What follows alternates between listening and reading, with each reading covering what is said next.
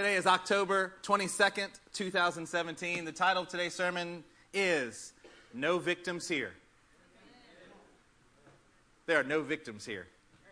Not one person in this room is going to be a victim, is a victim, shall ever be a victim, because the Lord is with us. Amen? Turn to Romans chapter 8. We're going to start in verse 37. Say there when you are there.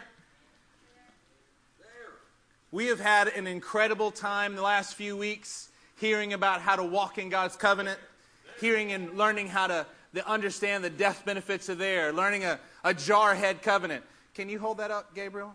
Looks like we have some gifts that were being handed out by folks today. A jar where you can place your names in the jar that we spoke about. Man, this is incredible, church. This is an incredible place. They're even giving you what you need to accomplish what God has already told you to do. Amen? You can put those down. In Romans chapter 8 and verse 37, it says this. Is everybody there with me? Yes. You're not going to rely on just the screens today, right? You got your word of God, the sword in your hand, learning how to use it, right? No, in all these things. Somebody say all these things. All these things. We are more than conquerors. I love this phrase. We are more than conquerors. Damien, we are more than conquerors. Yes. That doesn't mean that we just get to win. We just get to barely scrape by. We are more than conquerors. Everybody say, we are more than conquerors. More than conquerors. Y'all going to have to help me out today. Amen. Y'all can't just sit there and look at me. You're going to have to be with me today. You say, Pastor, we're with you. Say, we are more than conquerors. We are more than conquerors. Through him who loved us. Wow. Come on now. There's a little bit of a revelation for you. You don't even have to rely on your own strength to be more than a conqueror. We're going to do it through him who loved us. Yes. For I am convinced that neither death nor life. Wow. That escalated quickly, didn't it? We went all the way to the end of this matter. Neither death nor life, nor angels, nor demons, neither the present nor the future, nor any powers, neither height nor depth, nor anything else in all creation will be able to separate us from the love that is in Christ Jesus our Lord. Come on. We're done. Praise God. We'll close up because that is enough for us to chew on. But we're not quite done yet. So let's turn to Deuteronomy chapter 28. Deuteronomy chapter 28.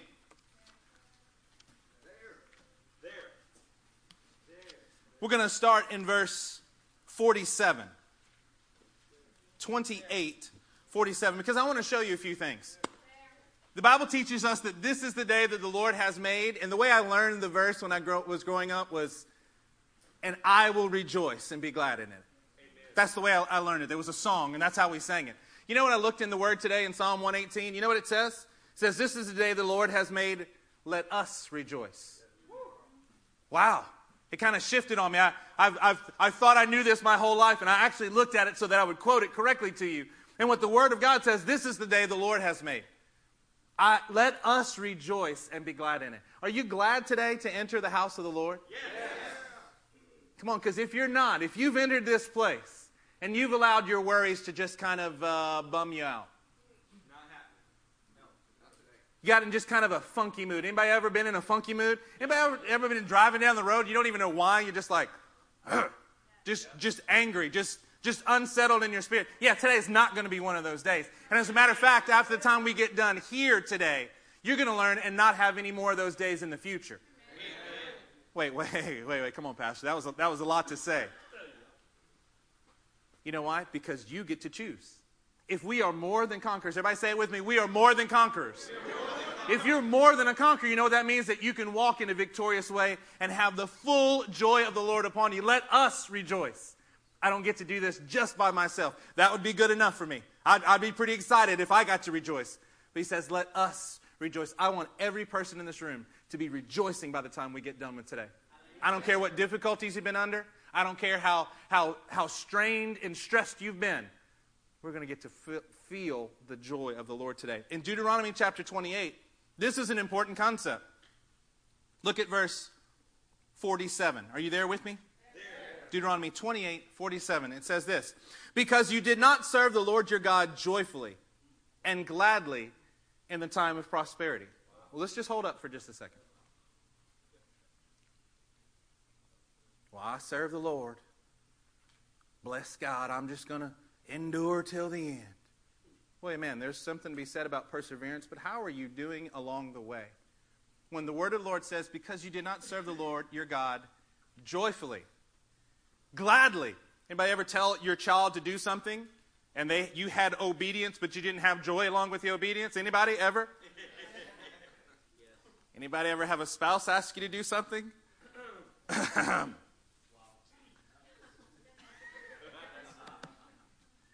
I have to be honest with you. I've even wanted to do something. And I was about to do it, but my wife asked me to do it, and it took all the joy out. I was like, gosh darn it, now you're going to think I was actually going to do that for you. Had you just had enough faith in me for 10 more seconds, it would have already been done. Did you take out the trash? Oh, I was almost there. It stole my joy. I allowed something so ridiculous to steal my joy. Let's go back and look at this. Because you did not serve the Lord your God joyfully and gladly in the time of prosperity. Oh, well, see there, Pastor, that's why this doesn't apply to me. By the way, you guys know this. As pastors, I'm going to invoke a new policy, Pastor. Next time one of you tells me how the Scripture doesn't relate to you, just punching you right in the throat. You're just... Who wants to meet this week? Why? Because I don't want to hear anymore about how the Scripture doesn't relate to you in your situation. How somehow that this joyful thing we're supposed to have relates to everybody else, but if you knew how difficult it was on my job site, yeah, I'm just going to, boom. Just a little quick knife hand to the throat. It'll be all right. Because it says in the time of prosperity. You know what 1 Timothy 6:8 says? If we have food and clothing, we're to be content with that. Amen. Everyone in here has food and clothing. Some of us have so much clothing. I'll go with the clothing. I'm not going to mess with the food right now. We have so much clothing, we need storage units to help hold our extra stuff. We have a summer and a winter wardrobe. Our closets, we don't even think about closets being big enough for our clothes. Our closet is big enough if it can hold our summer wardrobe. And then we change it out, completely empty it out and put in a whole new wardrobe because we know how vicious the winters are here in Houston. God, just get decimated by the cold. That one day that'll drop below 32 degrees, man, we are ready. Come on, ladies. You know you got your boots that you pull out the second it gets into the 70s, right? Oh, dang. You didn't know I knew that kind of stuff, did you? It's all right. Because you did not serve the Lord your God joyfully and gladly in the time of prosperity. Therefore, in hunger and thirst, in nakedness and dire poverty, you will serve the enemies the Lord sends against you. He will put an iron yoke on your neck until he has destroyed you. What in the world? You mean the Lord is asking for more than just obedience from us, but we have to have the right attitude while we're doing this? He cares about not only the actions that our hand perform, but he cares about the attitude of our hearts? Come on. What an incredible thing for us to think about. Do you see how God disdains a lack of joy? Did you hear the word I used? He disdains a lack of joy. I hope you're quiet because you're thinking. I hope you're quiet because you're remembering that drive to work the other day when you were anything but joyful. The fact that God gave you a job. The fact that you have something to bring provision home to your family and you're lamenting it. The fact that you're in a vehicle that will get you to work. Regardless of what it looks like or what it sounds like getting you there. Do you have a disdainful attitude towards the Lord because you never have joy? Can you think of somebody who just has exceeding joy in how they live? There are some of you in here. When I see Chris Riosora, I just want to smile. I'm like, hey, Chris, how's it going? It could be going terribly, by the way. And he's like, amen. I'm like, yes! And I know when he doesn't say anything after that, sometimes that's all he can get out is an amen, but he's going to be joyful about it. How about you? How are we doing in this? Or do we get joy until it's just we decide we don't have any joy anymore? When I was a band director a long time ago, I took a group of kids to Disney World. I had like 75 people with me in Disney World. I'm responsible for 75 people. Brought my wife, I brought Gabriel and Olivia. They were tiny little things. I think Gabe was maybe 4 or 5. I'm going to set him at age 4. We are there in Disney World, the self-proclaimed happiest place on earth. We are riding rides. We're experiencing things. We're eating all the little ear-shaped ice cream that you can stuff in your mouth. And we got into a shop, one particular shop, on one fateful day in Disney World. And my son, Gabriel, who is a joy and a pleasure at this point in his life, was not so joyful and pleasure-filled at this moment. Because the little Sorcerer's Apprentice cap, the little pointy one with the stars on it, he wanted the Sorcerer's Apprentice hat. I'm a poor school teacher. The only way I can get to Disney World is get a group of 75 people and have them pay like $5 extra and I can get there. Like, this is how this is working. I'm the band director, man. I was like, yeah, you guys are going to pay $5 a piece and I'm going to get to go. I made it happen.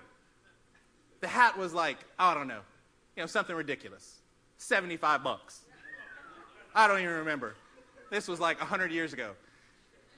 And he decided that it didn't matter that he was in the greatest place that a kid could ever be in. All the joy that you could want, it was there. And he decided, if I don't get this, then nothing else matters. He kicked, he screamed, he laid on the floor, pouted.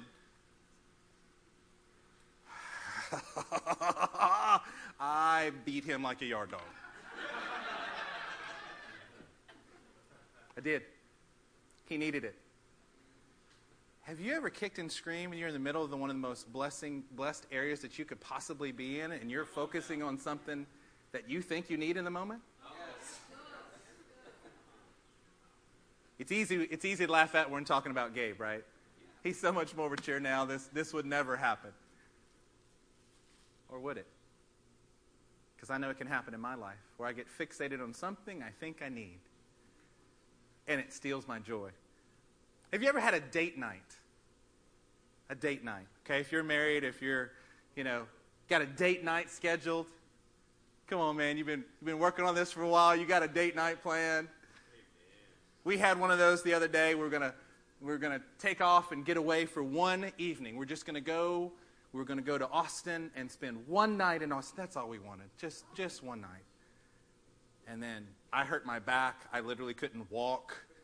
We had to cancel it. Man, that's a bummer, isn't it? How about the ones where nobody's injured? How about the ones where you got a date night going and you just get so stinking mad at each other during the date? There's one person that I happen to know about here in this room, and I just won't say who it is, but you'll have to find out. People who were trying to celebrate and talk to each other and enjoy, get ready for a date night. They got so mad at each other, they threw their unity candle at each other. That's a bad date night. That's terrible. And it's hilarious because it happens to somebody else. How about one? Anybody ever had a fight on the way to church? Come on. Anybody had a fight this morning on the way to church? Come on, this is for real, isn't it? What happens, man? We get in these cases, and it is so easy for us not to serve the Lord with joy. It's so easy for us to lose our joy. Man, I know that I've lost joy along the way. Because what happens when you lose your joy in serving the Lord? Then what do? Then you've got a bad attitude. Your fists are clenched. The Lord is telling you to do something. I'm going to do it because He's the God of all creation. But I'm not going to like it. We become petulant children, don't we? Yeah. I've got it. I mean, He's the Lord. I have to do what He says, right? Yeah, He's after more than you just doing what He says. He cares about the attitude of the heart. How can He get to an entire group of people and say, yeah, sacrifices and offerings were not what I desired? You told us to do that. Yeah, I'm after your heart in the matter. Come on now. Do you have joy today? Yes. So here's what I want us to focus on. In music, this comes throughout history, there's something that's called a call and response. Okay? So I'm going to say something, and every time I say this phrase, I want you to respond back to me. I'm going to say, there are no victims here. There are no victims here. And then what you're going to say is, we are more than conquerors. So I'm going to give you a call, and you're going to respond. Is everybody with me? Yes. Y'all ready? You got to have to open up your mouths. You got to, everybody in the room, everybody. And don't make me do this, because I will walk around and I will sit by you and put a microphone in your mouth until you answer. Everybody. I'm trying to make contact with everybody. Everybody. Everybody up in this place. There are no victims here. We are more than conquerors. There are no victims here. We are more than conquerors. Susie, I need you to be louder than that. You're sweet. You are beautiful. You are awesome. Susie, she was, I know it's English, right? It's okay. She'll just say it in Spanish then. I don't even care. There are no victims here. We are more than conquerors. Come on, do you believe that today? Yes. Because it's important that we believe it, because if you believe it, you're going to live like it. Amen? Amen. Let's take a look. Man, because I don't want to be a petulant child when I'm serving the Lord. The last thing that we want to do is act like a victim. Well, I can't serve the Lord. Why? Because somebody else stole your joy? They don't have that right. You're not a victim. You allowed your joy to get away, so you just keep it. Amen? Because there are no victims here. We are more than conquerors. See, y'all, first time after, right? Call and response, friends. Here we go. Now that you're ready for it, I'm going to say it again. This has got to get down in our soul, because if it does, it's going to change you, I promise. Because there are no victims here. We are more than conquerors. Come on, Susie, say it in Spanish. I love it. I love it. Let's turn to Matthew chapter 21. Matthew chapter 21.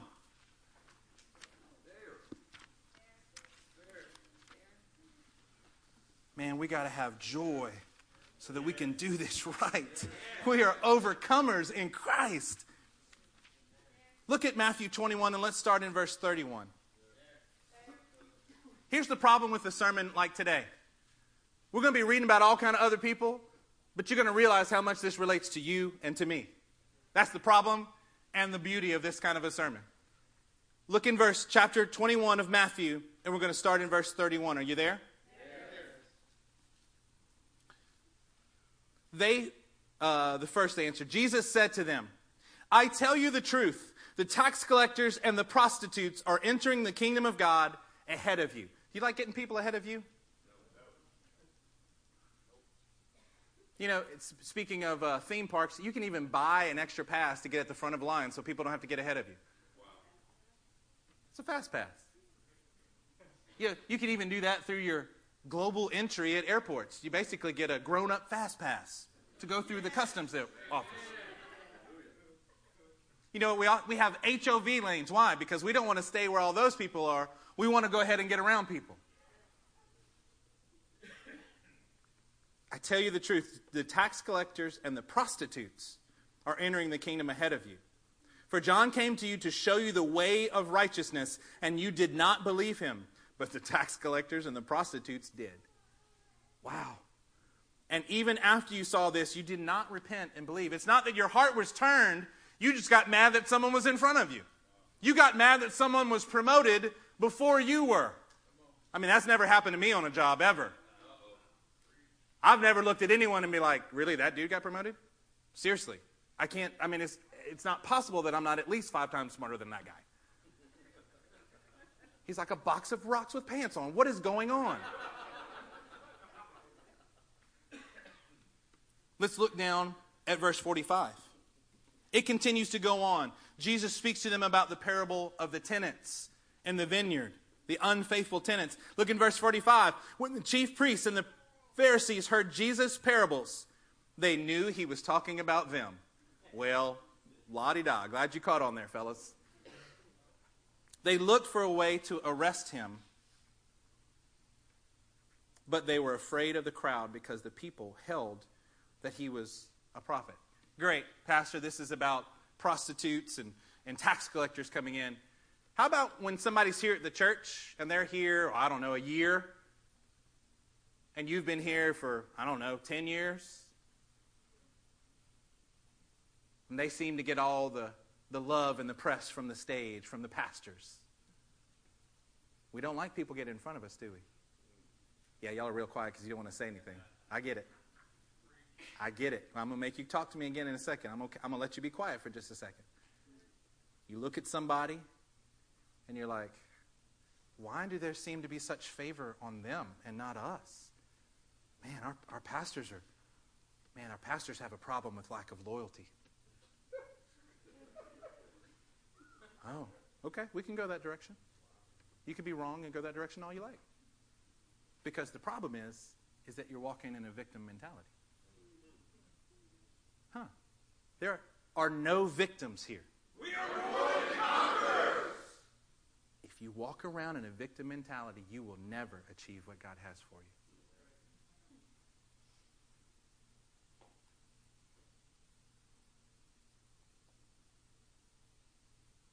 Yeah, I'm just letting it sit for a second.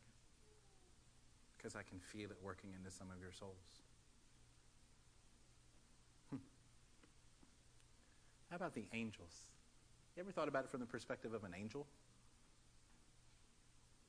Bigger, stronger, faster, smarter. And they have to serve us? If you're going to get mad at somebody getting in front of you, wouldn't that be a good group of people? Wouldn't that be a good group of creation to be that way? That's not how this is supposed to work. You can't look at these things. The angels are longing to look into the things that we get to do as believers in Christ. And they have a subservient role. Must not be about who gets to go first, but who gets to enter in. Amen? Amen. Let's look at Luke chapter 15. Luke chapter 15.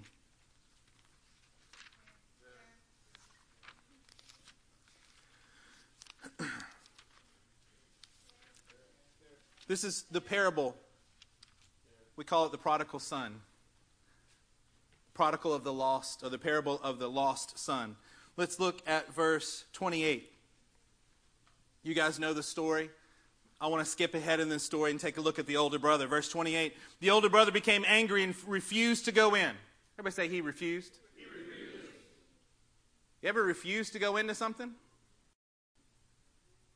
You ever been around here and there was a Bible study and you just refused to go in because you just didn't like something? Ever needed to come over to our house and we invited you for fellowship and you just decided not to come? You refused to go in. So his father went out and pleaded with him. Man, what a gracious father. But he answered his father, "Look, all these years I've been slaving for you and never disobeyed your orders." Yeah, let's be careful our long list of greatness that we want to throw at somebody in these moments. Do you know what I've done for you? We get in trouble when we start listing those things, don't we? Because why? Because it shows that our heart hasn't been doing them for the right reasons, maybe? Or at least now we want to call. I want you to know what I've done for you.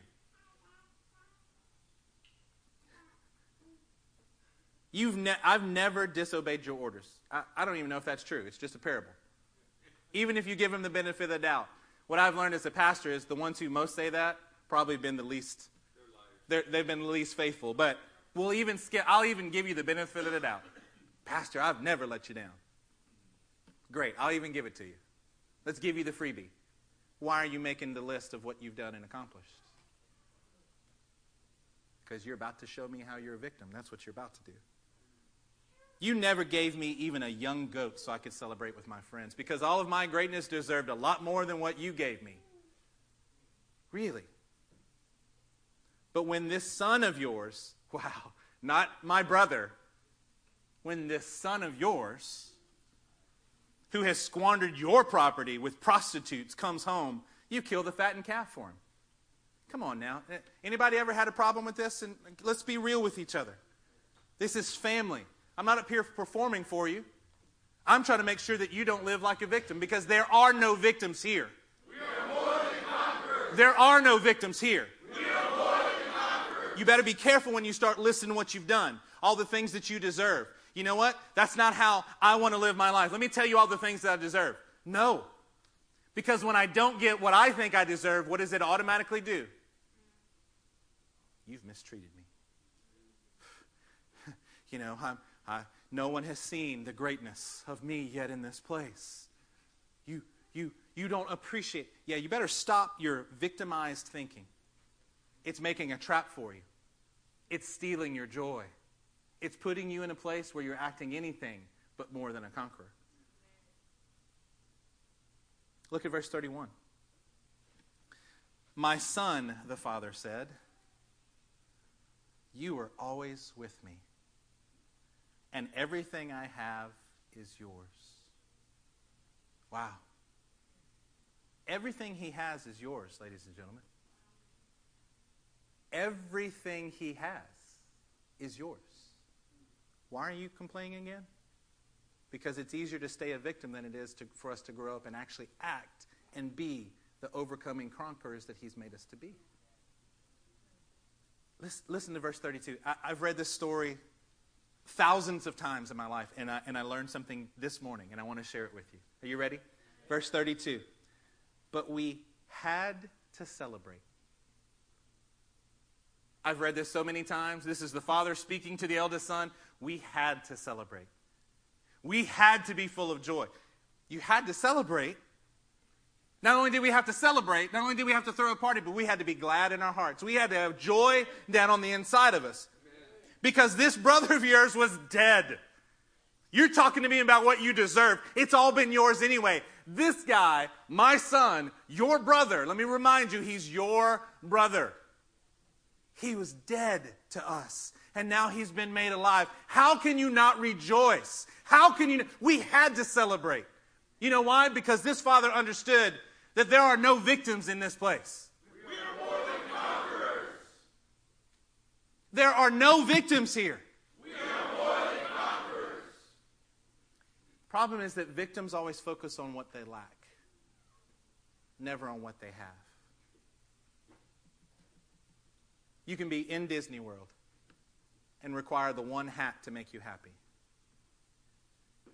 You can be in a church like this and still be focusing on the lack of what you don't possess. The job promotion, the amount of money in your bank account, whatever it is that you think you're going for, don't be a victim. Don't be a victim. Let's take a look at Genesis chapter 4. We had to celebrate. Genesis chapter 4. Y'all still love me? Yes. All right. Genesis 4. Verse 2. Now Abel kept flocks and Cain worked the soil. In the course of time, Cain brought some of the fruits of the soil as an offering to the Lord, but Abel brought fat portions from some of the firstborn of his flock. The Lord looked with favor on Abel and his offering, but on Cain and his offering he did not look with favor. So Cain was very angry, and his face was downcast. Wow. Get angry. Why? At someone else's favor. Then the Lord said to Cain, why are you angry? My favorite is when you talk to people and you see that they are clearly angry, and they will go into a song and dance to tell you how they're not angry.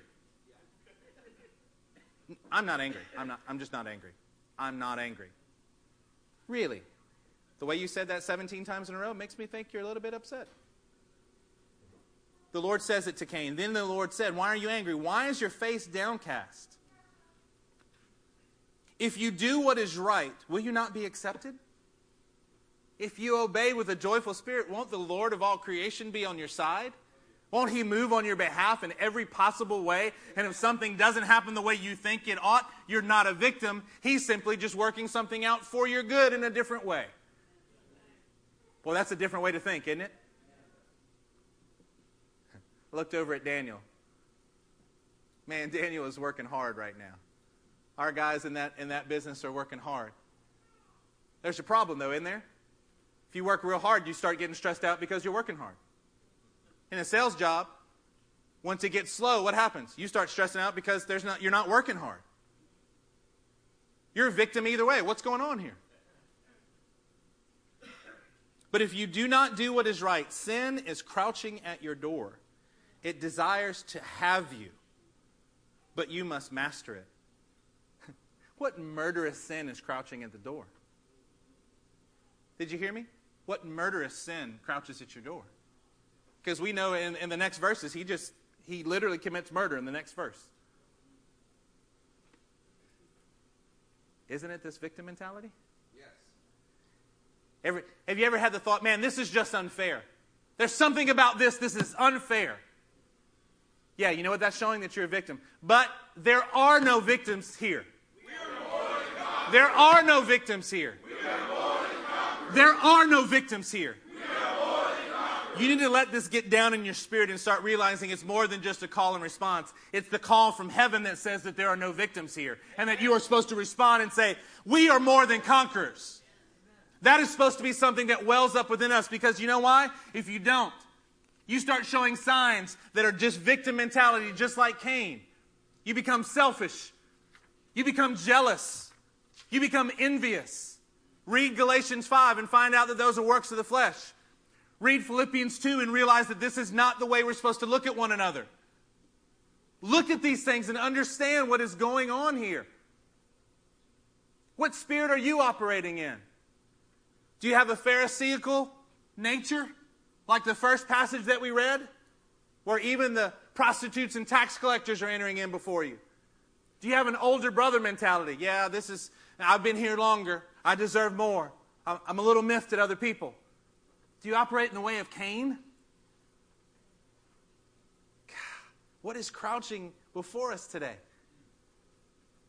We see in both the Older and the Newer Testament. We just spent time in the books of the law, Older and Newer Testament. It's supposed to be inclining our heart. Man, it is time for us to master the whispers that go on inside of us. Those thoughts that reverberate within our soul. It is time for us to master every one of them. You know why? Because there are no victims here. There are no victims here. Turn to 2 Corinthians chapter 10. 2 Corinthians 10 and look in verse 4.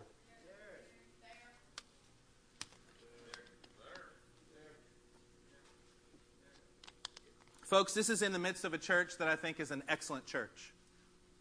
But you know what I know? I know that there are thoughts that are trying to victimize members of us in here. And maybe it hits you in a different way than it hits me. But it's still trying to get me to be less than a conqueror, not more than a conqueror. We're going to have victory today. Amen? Amen? Verse 4, the weapons we fight with are not the weapons of the world. On the contrary, they have divine power. What kind of weapons do you have? You have weapons with divine power. That should have been your answer, by the way. What kind of weapons do you have? Ones with divine power. You don't need bullets. You don't need to sharpen it like a blade. You need to make sure that you're utilizing the divine power weapons that He's given you to demolish strongholds. We demolish arguments and every pretension that sets itself up against the knowledge of God. Isn't that what we're trying to do today? We want to demolish every little thought that you have that keeps coming back, that keeps staying there, like a buzzing fly that just gets right in your ear and stays there and won't go away. Pretty soon, if you're not careful, you just let it stay. We take captive every thought to make it obedient to Christ. Turn to 2 Peter chapter 1. Come on, stay with me. 2 Peter chapter 1.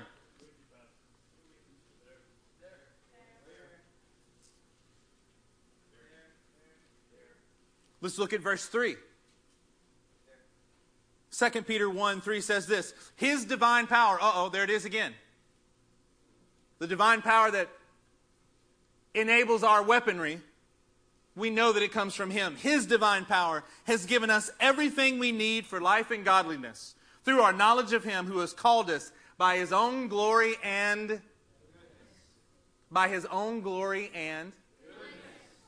It's one thing to have glory, isn't it? Well, that's amazing. And He's got goodness that He showers upon us. He wants our obedience, and He also wants us to do it with joy. Amen. Through these He has given us His very great and precious promises, so that through them you may participate in the divine nature. What is the divine nature? It means you look and act just like Him. It means you're obedient and you're joyful. It means you can face the most difficult circumstances, and you stand there and you allow joy to bubble forth from your heart. Because you're not going to let the circumstances around you dictate what this is. It's almost like you have the fruit of the Spirit that begins to operate in your life. Love.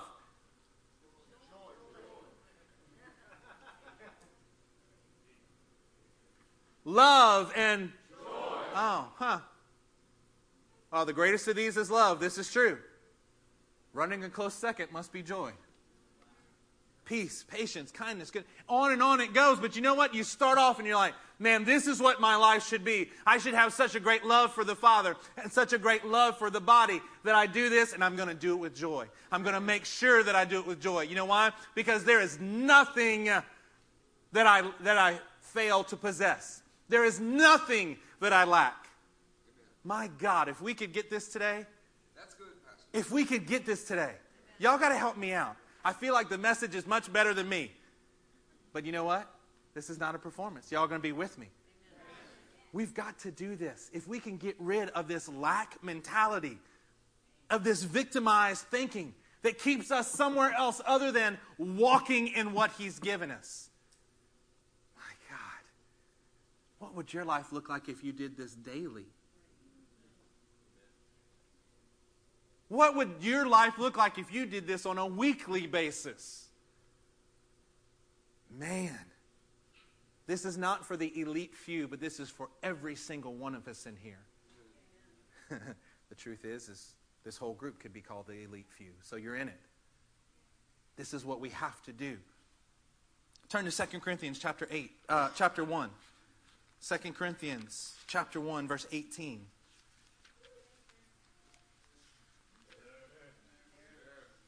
We don't have lack. He's given us everything we need. Yeah, if we would just believe it and live like it, this would revolutionize people in this room. This would revolutionize how you live. You'd quit fighting with your spouse as much because you wouldn't fight over the finances. You know why? Because you realize that God has got you in the palm of His hand. When you fully dedicate yourself to Him, there is nothing that can happen to you. Save it be for your own good. Everything works for the good to those who love Him and are called according to His purpose. Everything. Wow. 2 Corinthians chapter 1, verse 18. But as surely as God is faithful. Wow, that's a pretty sure thing, isn't it? Our message to you is not yes and no. For the Son of God, Jesus Christ, who was preached among you by me and Silas and Timothy, was not yes and no. But in Him, everybody say, in Him. It has always been yes. It's always been yes. The answer is yes. Is God a good? Yes. Is He going to help? Yes.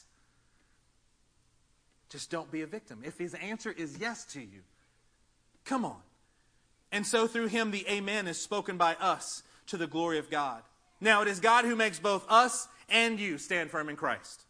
He anointed us, set His seal of ownership on us, and put His Spirit in our hearts as a deposit guaranteeing what is to come.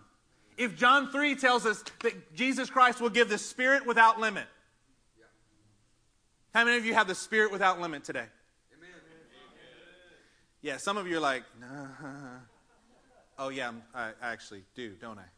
He'll give it to you without limit. Why do you limit Him? Because it's easier to be the victim than it is to be more than conquerors. But you know what I know? There are no victims here. We are more than conquerors. Let's take a look at Habakkuk. I want everybody to turn to Habakkuk chapter 3.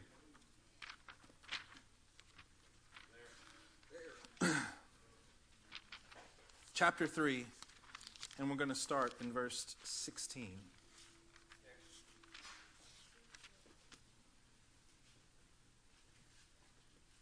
It says this, Habakkuk 3 and verse 16. I'll let you find it because Habakkuk is tucked away, right?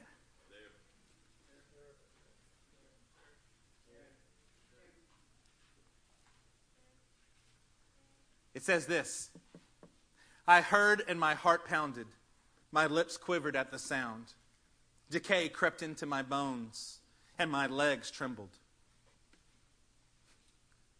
When was the last time you felt like this? We all understand what this feels like, doesn't it? Golly, Lord, I'm working hard. I don't know how. One more approval to start our business, right, Chris? One more letter, one more person have to sign a sheet of paper that should have been done a year ago? One more? Lord, one more time around this? Yet I will wait patiently for the day of calamity to come on the nation invading us. Though the fig tree does not bud, and there are no grapes on the vines, though the olive crop fails and the fields produce no food, though there are no sheep in the pen and no cattle in the stalls. What does it say? Yet. Everybody say yet. Yet. I will rejoice in the Lord. Are you with me? Yes. Don't you get upset when something happens in your own bank account? Our knees start trembling way too soon. Though all these things are happening, yet will I rejoice in the Lord. Can you rejoice in the Lord? Can you count it pure joy no matter what the circumstances are? Yes, Pastor, we want to. But the truth is when we get into our daily life, we don't always succeed at that as much as we want to. Yeah. We're gonna learn how to do this. Yet I will rejoice in the Lord. I will be joyful in God my Savior. Do you understand the context? This is without the right things happening around you. It didn't matter that the resources weren't there. We have a person here who's understanding, you know what? Man, it's very difficult right now.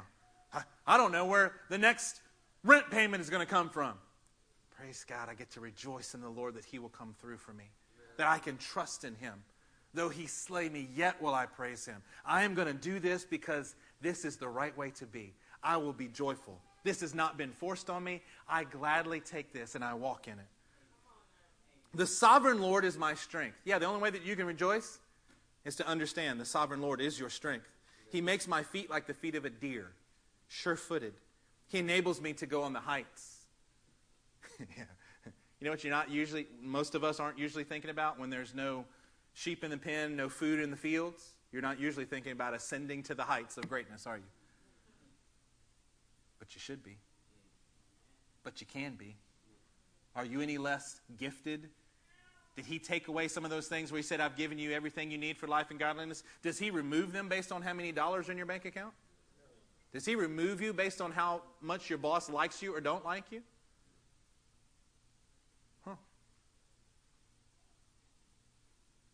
No lack in the natural can overcome the abundance that you have in the spiritual. No lack in the natural can overcome the abundance that you have in the spirit. Look, let's not have a victim mentality. We're going to, in Jesus' name, not allow that in our midst. Because there are no victims here. We are more than conquerors. There are no victims here. We are more than conquerors. We live in the most prosperous nation at the most prosperous time in the fulfillment of the ages. How dare we think that there's anything but His overcoming, conquering spirit within us. Let's turn to Isaiah chapter 1. Isaiah chapter 1.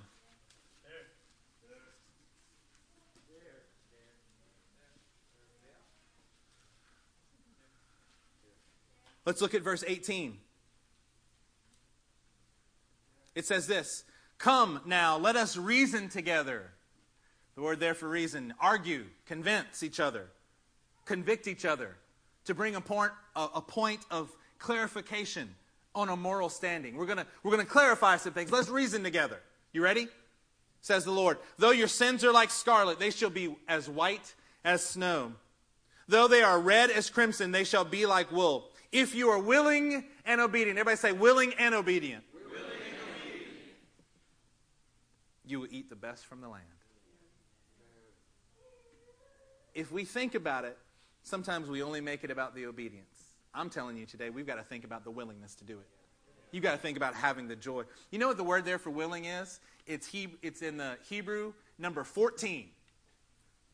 The word is Abba. A-B-A-H. It's the word for father plus a hey on the end. When you have a revelation of who the Father is, you know what it does? It causes in your heart a willingness to move forward. We need to understand the benefits, that we're not supposed to forget those things, that it causes you to want to be willing and obedient. By the way, the word for obedient there is Shema. You're going to Abba and Shema. Come on, turn to your neighbor and say Abba and Shema.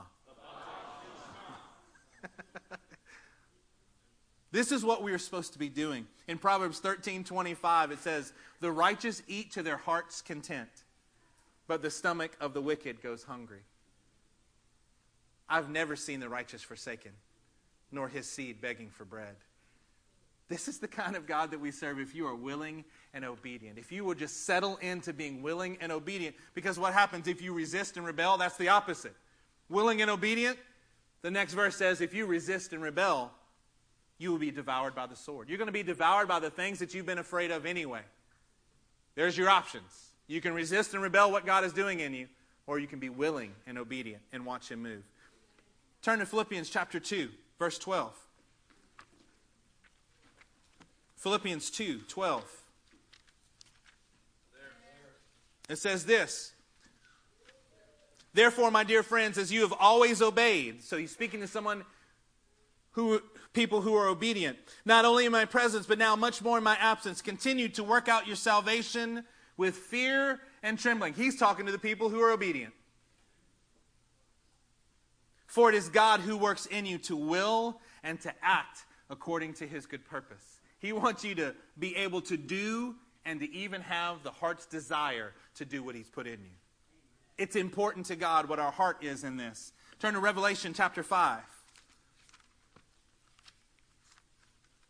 Revelation chapter 5 and verse 9. "And they sang a new song." Everybody say new song. "You are worthy to take the scroll and to open its seals, because you were slain, and with your blood you purchased men for God from every tribe and language and people and nation. You have made them." The people who have been willing and obedient, you've made them to be a kingdom and priests to serve our God, and they will reign on the earth. Is this not the same thought that's echoed through this? When we understand that we will rule and reign with Him, we should be willing and obedient, because there are no victims here. There are no victims here. Turn with me to Matthew chapter 28. Matthew 28. Let's look at verse 16.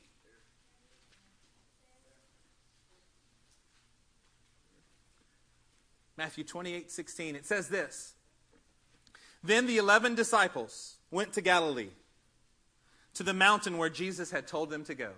So who do you have involved in this story? You have the 11 disciples. Man, pretty elite group. And where are they going? They're going exactly where Jesus told them to go. Praise God. "When they saw Jesus, when they saw Him, they worshiped Him, but some doubted." Wait a minute. You mean God's people, called by Him, walking in obedience, they still had some doubts? You ever had any doubts? This is a message that's going to actually challenge your doubts, isn't it? Because I can get you repeating a phrase to me, but unless you allow this to sink into your soul, you're still going to have doubts the next time that some difficulty comes. You know why? Because that's the way that we've done it for most of our lives, isn't it? We have problems believing that the Lord has actually called us. I mean, we know that He's got it out there, but we really don't. I just don't understand where I fit into this body. Doubt. You fit into this body exactly as the Lord has purposed you to. Of course you've had doubts. So have I. We let our doubts overwhelm us. We let our doubts keep us from being the overcoming conquerors that He's claimed and told us that we are. I think of Brother Ahmad Killian from King's Harvest Church.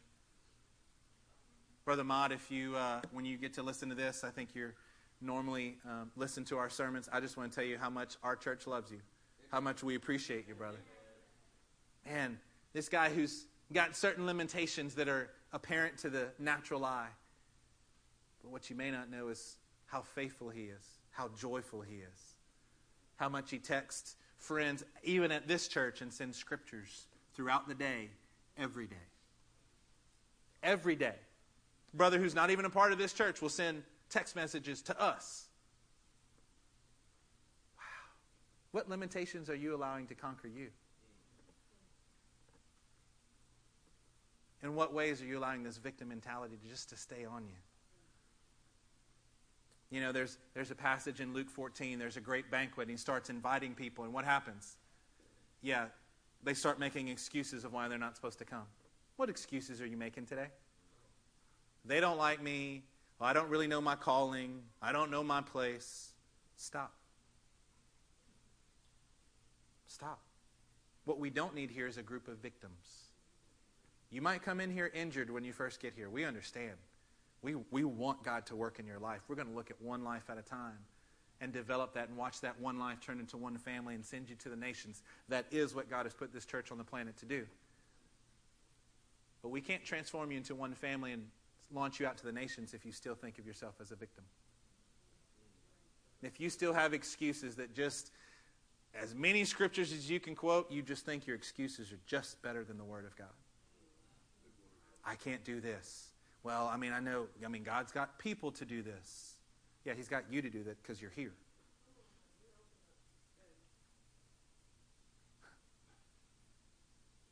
We can't be victims here. There are no victims here. We are more than conquerors. Man, there's always room for conquerors. There's always room for more conquerors. Turn with me to 1 Corinthians chapter 12. I'm getting close to wrapping up here. We're at about 50 minutes, I believe, on this sermon. My goal is within the next 10 minutes we're going to be done.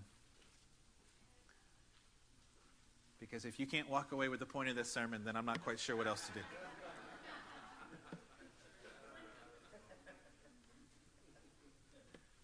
Don't know that I can do any more to help you figure out what the one point of this sermon is. 1 Corinthians chapter 12. We're going to start in verse 21 here in just a second. You know, I was thinking about Peyton. Don't y'all love Peyton? Yes. Yeah, Peyton and Hannah and River are some of the most precious people. Peyton works in the medical field. Did I embarrass you enough, Hannah? Okay, you're good. Okay, good. Then I'll keep trying. No. Peyton works in the medical field.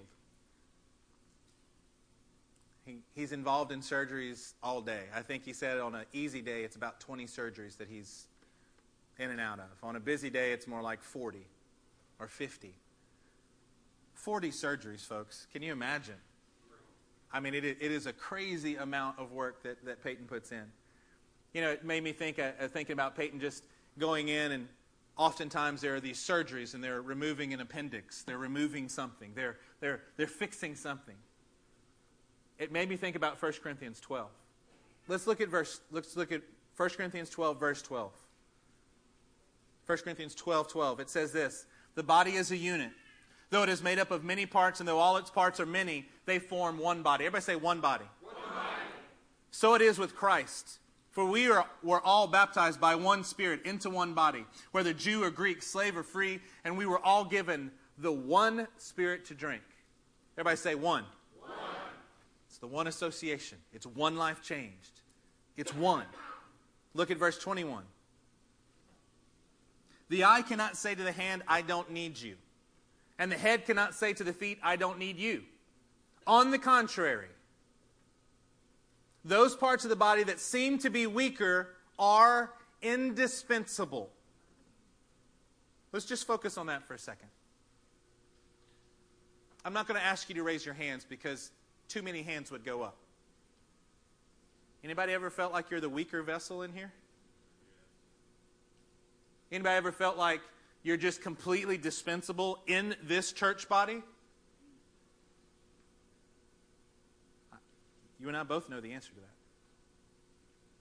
What does the Word of God say for those parts of the body that seem to be weaker? You're indispensable to us. Why do I even care if you're walking around in a victim mentality? Why do I even care personally? Because you're going to allow yourself to feel weaker and therefore remove yourself from the body. What part of your body do you not want to have in operation? We take care of the things that are on the outside. There's not much I can do with this one. I'm just for you people who are good looking, right? There's not much We take care of the outside. Anybody ever needed an appendix removed? The pain that goes on there? Ever had surgery? What part of your body do you not want to have? Come on. I'll give up my pinky. No, I intend not to give up things if I can help it. Just like we understand that very much in the natural realm, why don't we understand this in the spiritual realm? Why do we look at ourselves and say, yeah, I'm just weaker, I don't really have a part, I have nothing to contribute? If you're more than conquerors and you're here, don't you think we need you?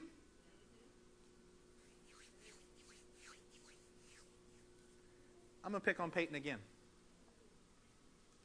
You know what Peyton was not when he first got here?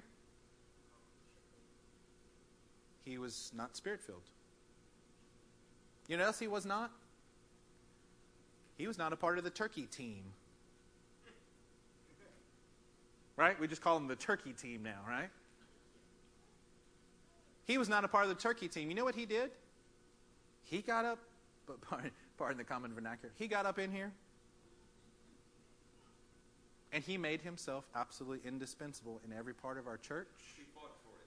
He fought for it. He didn't allow, golly, I'm kind of out of season. I got here and the team seems to be formed. I guess there's no place for me. He just went and jumped up in there.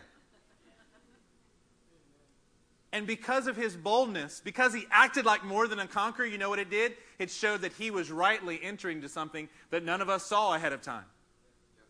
Oh, golly, we didn't see that, but, you know that now that we see that, God, that is God. Did he make his place? No, I think just his boldness allowed his place to be revealed. Oh.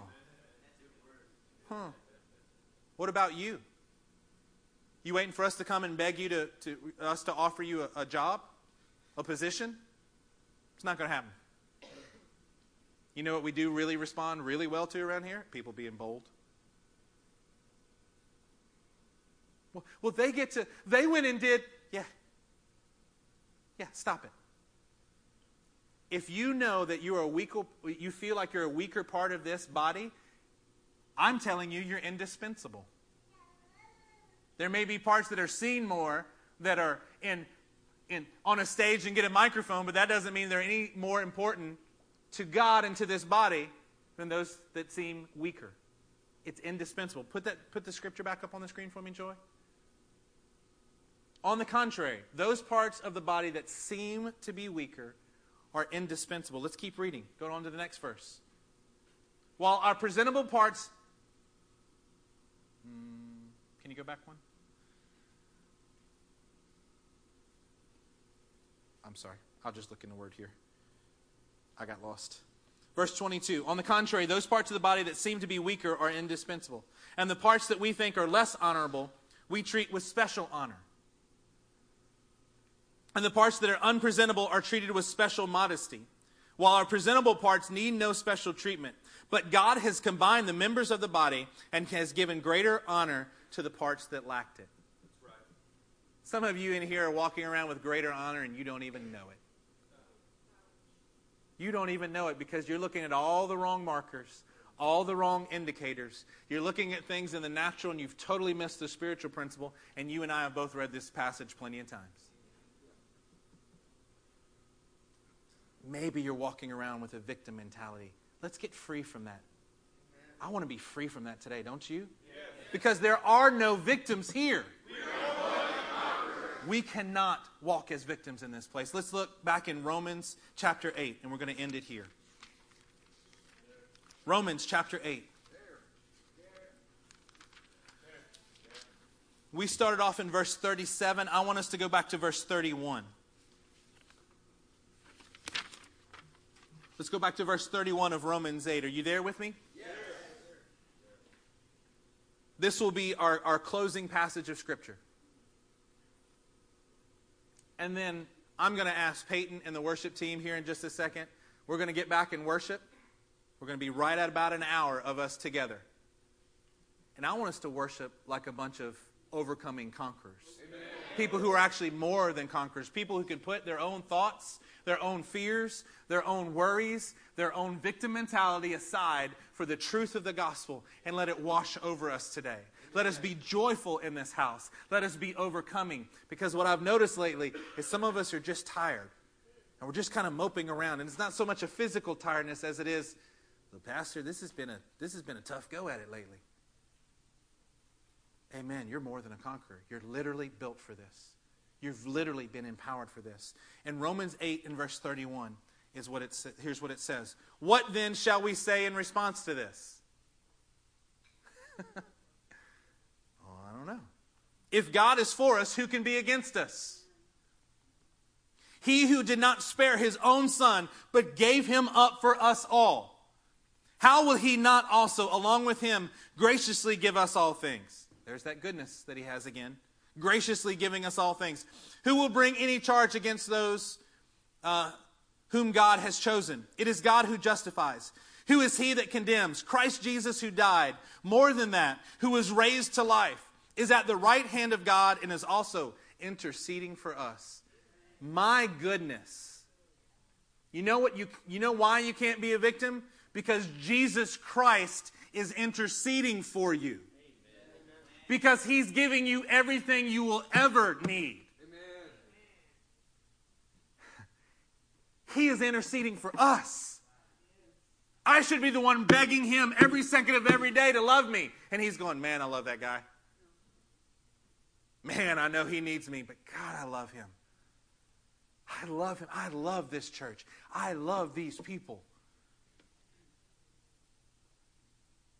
Who shall separate us from the love of Christ? Shall trouble or hardship or persecution or famine or nakedness or danger or sword? What can you have in your life that doesn't be surpassed by what we just read? Is your life actually in danger today? Even if it is. Even if your life were in danger this very second, can that separate you from the love of God? Can that remove his gifts to you? Can that remove his very presence? None of those things can. No external force can. But we can let it wane if we consider ourselves victims. As it is written, for your sake we face death all day long. We are considered as sheep to be slaughtered. There are no victims here. No, in all these things we are more than conquerors through him who loved us. For I am convinced that neither death nor life, there's nothing that can get in the way of us being more than conquerors. Stand to your feet today.